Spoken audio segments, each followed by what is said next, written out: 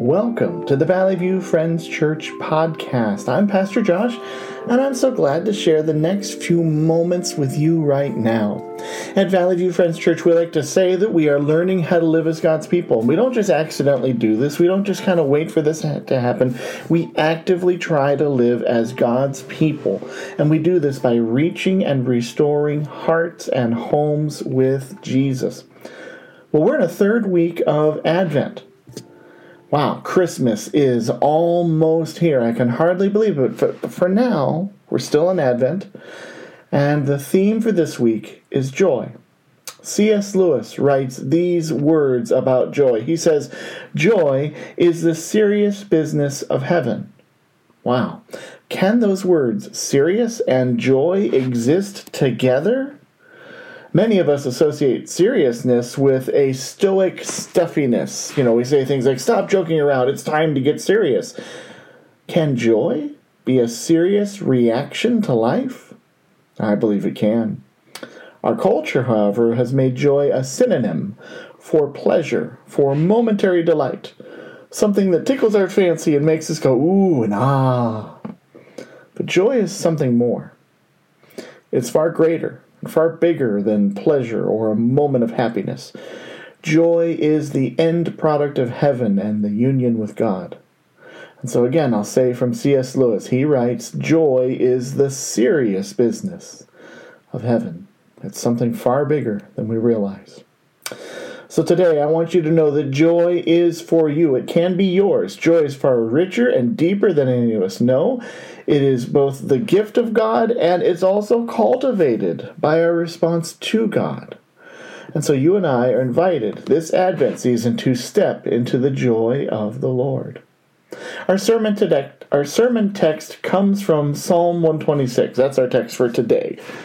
And this might not feel like a Christmas or Advent text, but it's a psalm of celebration, a psalm that's certainly full of joy. And in these words, you'll find the praises of Israel, rejoicing and celebrating their restoration by the Lord. They've gone from the darkest moment in their history to becoming a people with a home again. You can hear the words, in those words, the crying out of a people who felt like they had nothing. And now their dreams are brought back to life. It is a truly wondrous psalm. So let's read the text. It's in Psalm 126, verses 1 through 6. When the Lord restored the fortunes of Zion, we were like those who dreamed. Our mouths were filled with laughter, our tongues with songs of joy. Then it was said among the nations, the Lord has done great things for them. The Lord has done great things for us, and we are filled with joy. Restore our fortunes, Lord, like the streams of the Negev. Those who sow with tears will reap songs of joy. Those who go out weeping, carrying seed to sow, will return with songs of joy, carrying sheaves with them. What beautiful words. Those words like we're walking in a dream, a living dream. Mouths of anguish now filled with laughter. Israel's enemies and the surrounding nations, essentially, the doubters, proclaiming the Lord has done great things for them. What wonderful words in this psalm. This psalm recounts a particular moment in the history of Israel. In the year 597 BC, or BCE, depending on how you want to label it, Jerusalem was conquered by the invading Babylonian armies. Israel lost its freedom. And its best and brightest citizens were taken from their homes in Jerusalem to Babylon. In 587, Israel tried to rebel and regain their freedom, and they failed. And the result was the utter destruction of Jerusalem and the temple that King Solomon had built. Nothing was left. Jerusalem was a wasteland, and those that were left in it, they were not skilled, and they did not have the resources to even begin to think about rebuilding the city. It was a hopeless situation, and grief ruled the entire nation. But God was not finished. 49 years after the destruction of the temple, Cyrus the Great became the ruler of the world, and he issued a decree letting the Jewish captives go back home. Well, it wasn't really Cyrus that did it. We know that it was God who restored his people. Now, from Babylon to Jerusalem is a 900-mile walk. It's about 9 months on foot. And it is thought that Psalm 126 was a response to that trip home. You could think of it as the walking music. So now they talk of dreams and laughter, and those phrases make all the more sense when you think of the walk home from captivity to Jerusalem. We were like people in a dream. It was wonderful. And yeah, even phrases like sowing with tears make sense, because what a grief-stricken situation that was when they lost everything. Now, Psalm 126 is part of the book of Psalms, and in the book of Psalms, it's part of a section called the Psalms of Ascent. And those are psalms that are used during the most important Jewish festivals of the year, especially Passover, Pentecost, and the Feast of Tabernacles. These psalms would be sung by pilgrims going to Jerusalem all throughout their history now. From that moment where they returned, this psalm was then used for these festivals when they returned to Jerusalem, when they would ascend the Temple Mount to worship God. It became a yearly, an annual practice. You can think of this psalm and the Psalms of Ascent as kind of like Christmas carols. Songs for a special time of the year for worshiping God, a song that is deeply embedded in every man, woman, and child in Israel. And when they heard Psalm 126, grief and joy would well up in the memory of the whole nation. You know, in the Walker household, we really enjoy Christmas. I know I joke about it from time to time, but Seth and I, we spend most of the fall keeping Betsy from putting out the decorations too early. It's usually sometime in September that we notice in the guest bedroom that the Christmas closet has been opened and there's a box or two out of place. The decorations are trying to sneak out, and so we try our best to keep them at bay at least until November. And then it all comes out and gets put up. Christmas music is something else entirely. We have lots of it, and often start listening to it way too early. Usually we're all tired of Christmas music by the time Christmas actually arrives. But for me, there are certain songs and albums that I just have to hear, or it's not really Christmas. It just doesn't feel right. I really like to hear the Charlie Brown Christmas album. I know it's not all that spiritual, but it's just a part of the season for me. And maybe a little deeper, What Child Is This? Is a song that is deep in my memory with Christmas, and it's just not Christmas till I've heard that song. Or Silent Night. Music really has some power, doesn't it? Perhaps you have a favorite song. Maybe it's not a Christmas song. Maybe it's just a song. Or maybe you have a song you dislike because of a memory that's attached to it. And we need to keep that idea in our minds as we read Psalm 126. This psalm is tied to the return of Israel to Jerusalem and the rebuilding of the altar at the Temple Mount, and it's tied to Israel's biggest festivals and biggest celebrations. And in this psalm is a look back to a time when Israel was destitute, and then God blessed them and restored them. And it's also a psalm that looks forward to future joy. And you too can find the promise of joy in this psalm as well. So let's take a moment and look at what joy is, because I think it's important to take a few minutes here and think about what joy really is, because our culture has other ideas. As I alluded to earlier, joy is more than just happiness. There's happiness in joy, don't get me wrong, but joy is more than just a warm, fuzzy feeling. It's bigger, it's richer, it's more substantial, and something very important. We need to know this. Joy can be found in the darkest and most troublesome moments of life. If we only associate joy with happiness, then we aren't going to want to walk in those dark spaces. And none of us really like those dark spaces, but joy is found there too. The very premise of this psalm is that Israel experiences joy as they are released from a dark place, captivity. Rebecca Lyons writes this: joy is not the absence of darkness. Joy is confidence that the darkness will lift. Maybe you need to hear that today, to know that joy is a confidence that the darkness is going to end. And joy is about resolution. It's about restoration. It's about justice for the wronged. And even more so, joy results in mercy. Joy is everything in life being made right, just as it should be. Now, I want to add, it's life as it should be, not as you and I want it to be, but as it should be. And that's different.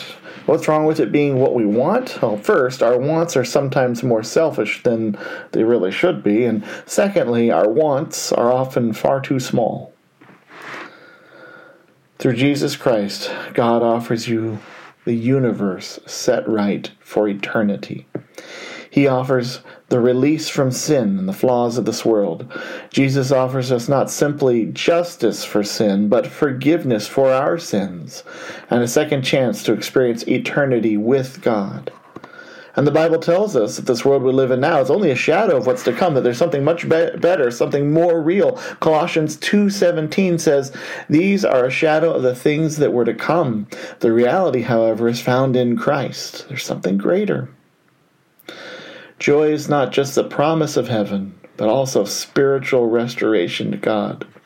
William Barclay writes and says, "Joy has nothing to do with material things, or with a man's outward circumstance. A man living in the lap of luxury can be wretched, and a man in the depths of poverty can be overflowed with joy." Karl Barth says, "Joy is the simplest form of gratitude." Yes, joy is also a thank you. And that's the strange thing about joy. It comes from God, and it is also your response to God. And you cannot experience real joy without receiving Jesus as your Lord and Savior. But with that in mind, here are a few more ideas about our part in joy when you're trying to find it for your own life. So you start with Christ, but then here's the things we need to know. Joy is a choice. When the people of Israel were released from captivity in Babylon, they had to choose what to believe about this new reality. Some believed it, some did not. There are many Jews who stayed in Babylon. They felt that life was better there. Others, they chose to return home. Remember, it's a 900-mile walk, a 6-month journey. You do not make that sort of journey going back to a ruined home accidentally. You are intentionally making that choice. And that journey had to be a daily choice. I imagine the first few days might have been easy, filled with a euphoria and a celebration. But there had to be days when they got a little too far from the life they knew for 49 years in Babylon, and they might have thought, "Are you sure we still want to do this? We could go back." But it was a choice. And when it comes to real joy, the real joy of Jesus, you have to choose it daily. You can stand in the care of Jesus and still believe that you are stuck in the life you had before. So you got to choose the joy of Christ, and you have to actively believe what he has done. Henry Nouwen writes this: "We have to choose joy and keep choosing it every day. It is a choice based on the knowledge that we belong to God and have found in God our refuge and our safety, and nothing, not even death, can take God away from us." Sometimes we feel like things take us away from God, don't they? But we choose. Will you choose joy? Joy also comes through obedience. A good way to daily choose joy is to do it by obeying. Eugene Peterson writes, "Joy is what comes to us when we are walking in the way of faith and obedience." In other words, joy is the product of obedience. And joy is the result of continually saying yes to Jesus. And joy is the result of living a life for him every day. Henry Drummond writes these words: "No one can get joy by merely asking for it. It is one of the ripest fruits of the Christian life, and like all fruits, it must be grown. And I will contend that it is grown through obedience." Now here's a warning. Joy is tested. Beware of this. Jack Hyles writes, "Happiness is an untested delight. Joy is delight tested." I think there's some truth there. Though we never ask for the testing, it is that very struggle that makes joy all the sweeter and more real. In Psalm 126, Israel describes itself as walking in a dream, mouths bursting with laughter. You don't get to that point without first knowing a struggle. Now, I'm not saying that you should ask for struggle. I don't know anybody that really wants that. I'm not saying you should be excited when you face struggle or just dismiss struggle because you go, oh, something good's going to happen. But know this, that God can bring good from the midst of hardship and struggle. Please know that. In the testing you're in right now, joy can come from it. And this leads me to a strange idea. One that really struck me as I read Psalm 126 is that joy happens through grief. As I was reading Psalm 126, it was easy to get excited over the first 3 verses. They're verses about restoration, and it's a restoration that has happened in the past. Israel got to go home, but verses 4 through 6 are kind of yet to come. So in these verses, the Negev, the desert, is described with water flowing through it. Sowing with tears, and those weeping are described as carrying seed to sow. It's a kind of a strange picture, especially with a psalm filled with such joy, to have a desert and weeping.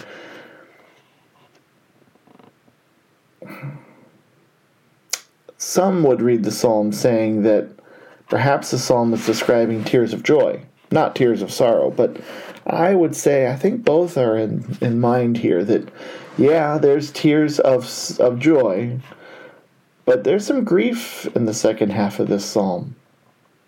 I was struck as one commentator suggested that the dry desert of the Negev is made ready for planting by our tears, because sometimes we're in a wilderness in our lives, and the only way to get out is the grief. Sometimes the roughest parts of our lives require the tears of our grief. Now, you probably could look up online. I know Google comes up with images very easily. A picture of the Negev. It's a wildly dry place. And there is a particular riverbed, the Nahal Paran, in the Negev.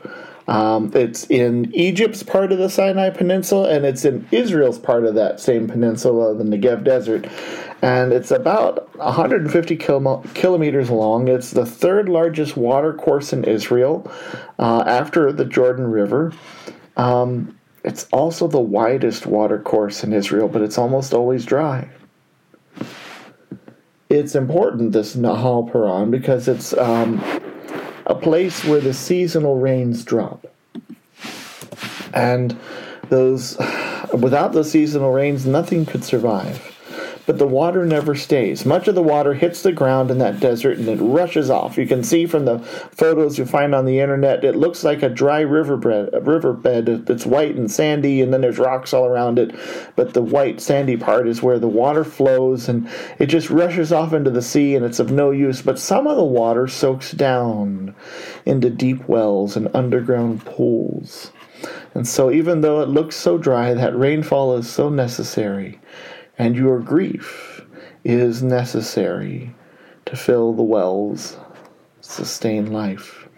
Woodrow Kroll puts it this way: we rejoice in spite of our grief, not in place of it. Mary Oliver writes in a poem, we shake with joy, we shake with grief. What a time they have, these two housed as if they are in the same body. Not as if, but they are in the same body. And perhaps that's really the key, is joy and grief are not at war with one another. Perhaps grief, in turn, builds joy. Jack Wellman writes, joy is best sown in broken ground. Maybe you're listening today from a place of grief or depression or distress. Know that Jesus is with you, and that he has people in his church that care about you. And he can build joy out of your grief if you will invite him to do so. One more perspective on Psalm 126 for you to think about. And it is this: Jesus is the source of joy. And what I mean by this, and I'll start with some words from theologian Dietrich Bonhoeffer. He writes this: Jesus is the only one who most fully experiences the Psalms in every low and every high of human grief and glory. I mentioned earlier that Psalm 126 was sung every year by Israel when they entered Jerusalem during their most important festivals. Remember, this is a psalm asking for restoration. And in all four Gospels, we encounter the story of what we call the triumphal entry, Jesus going to Jerusalem at the festival of Passover. And we know that this is ultimately when he goes in so that he can go to the cross and give his life for our sins.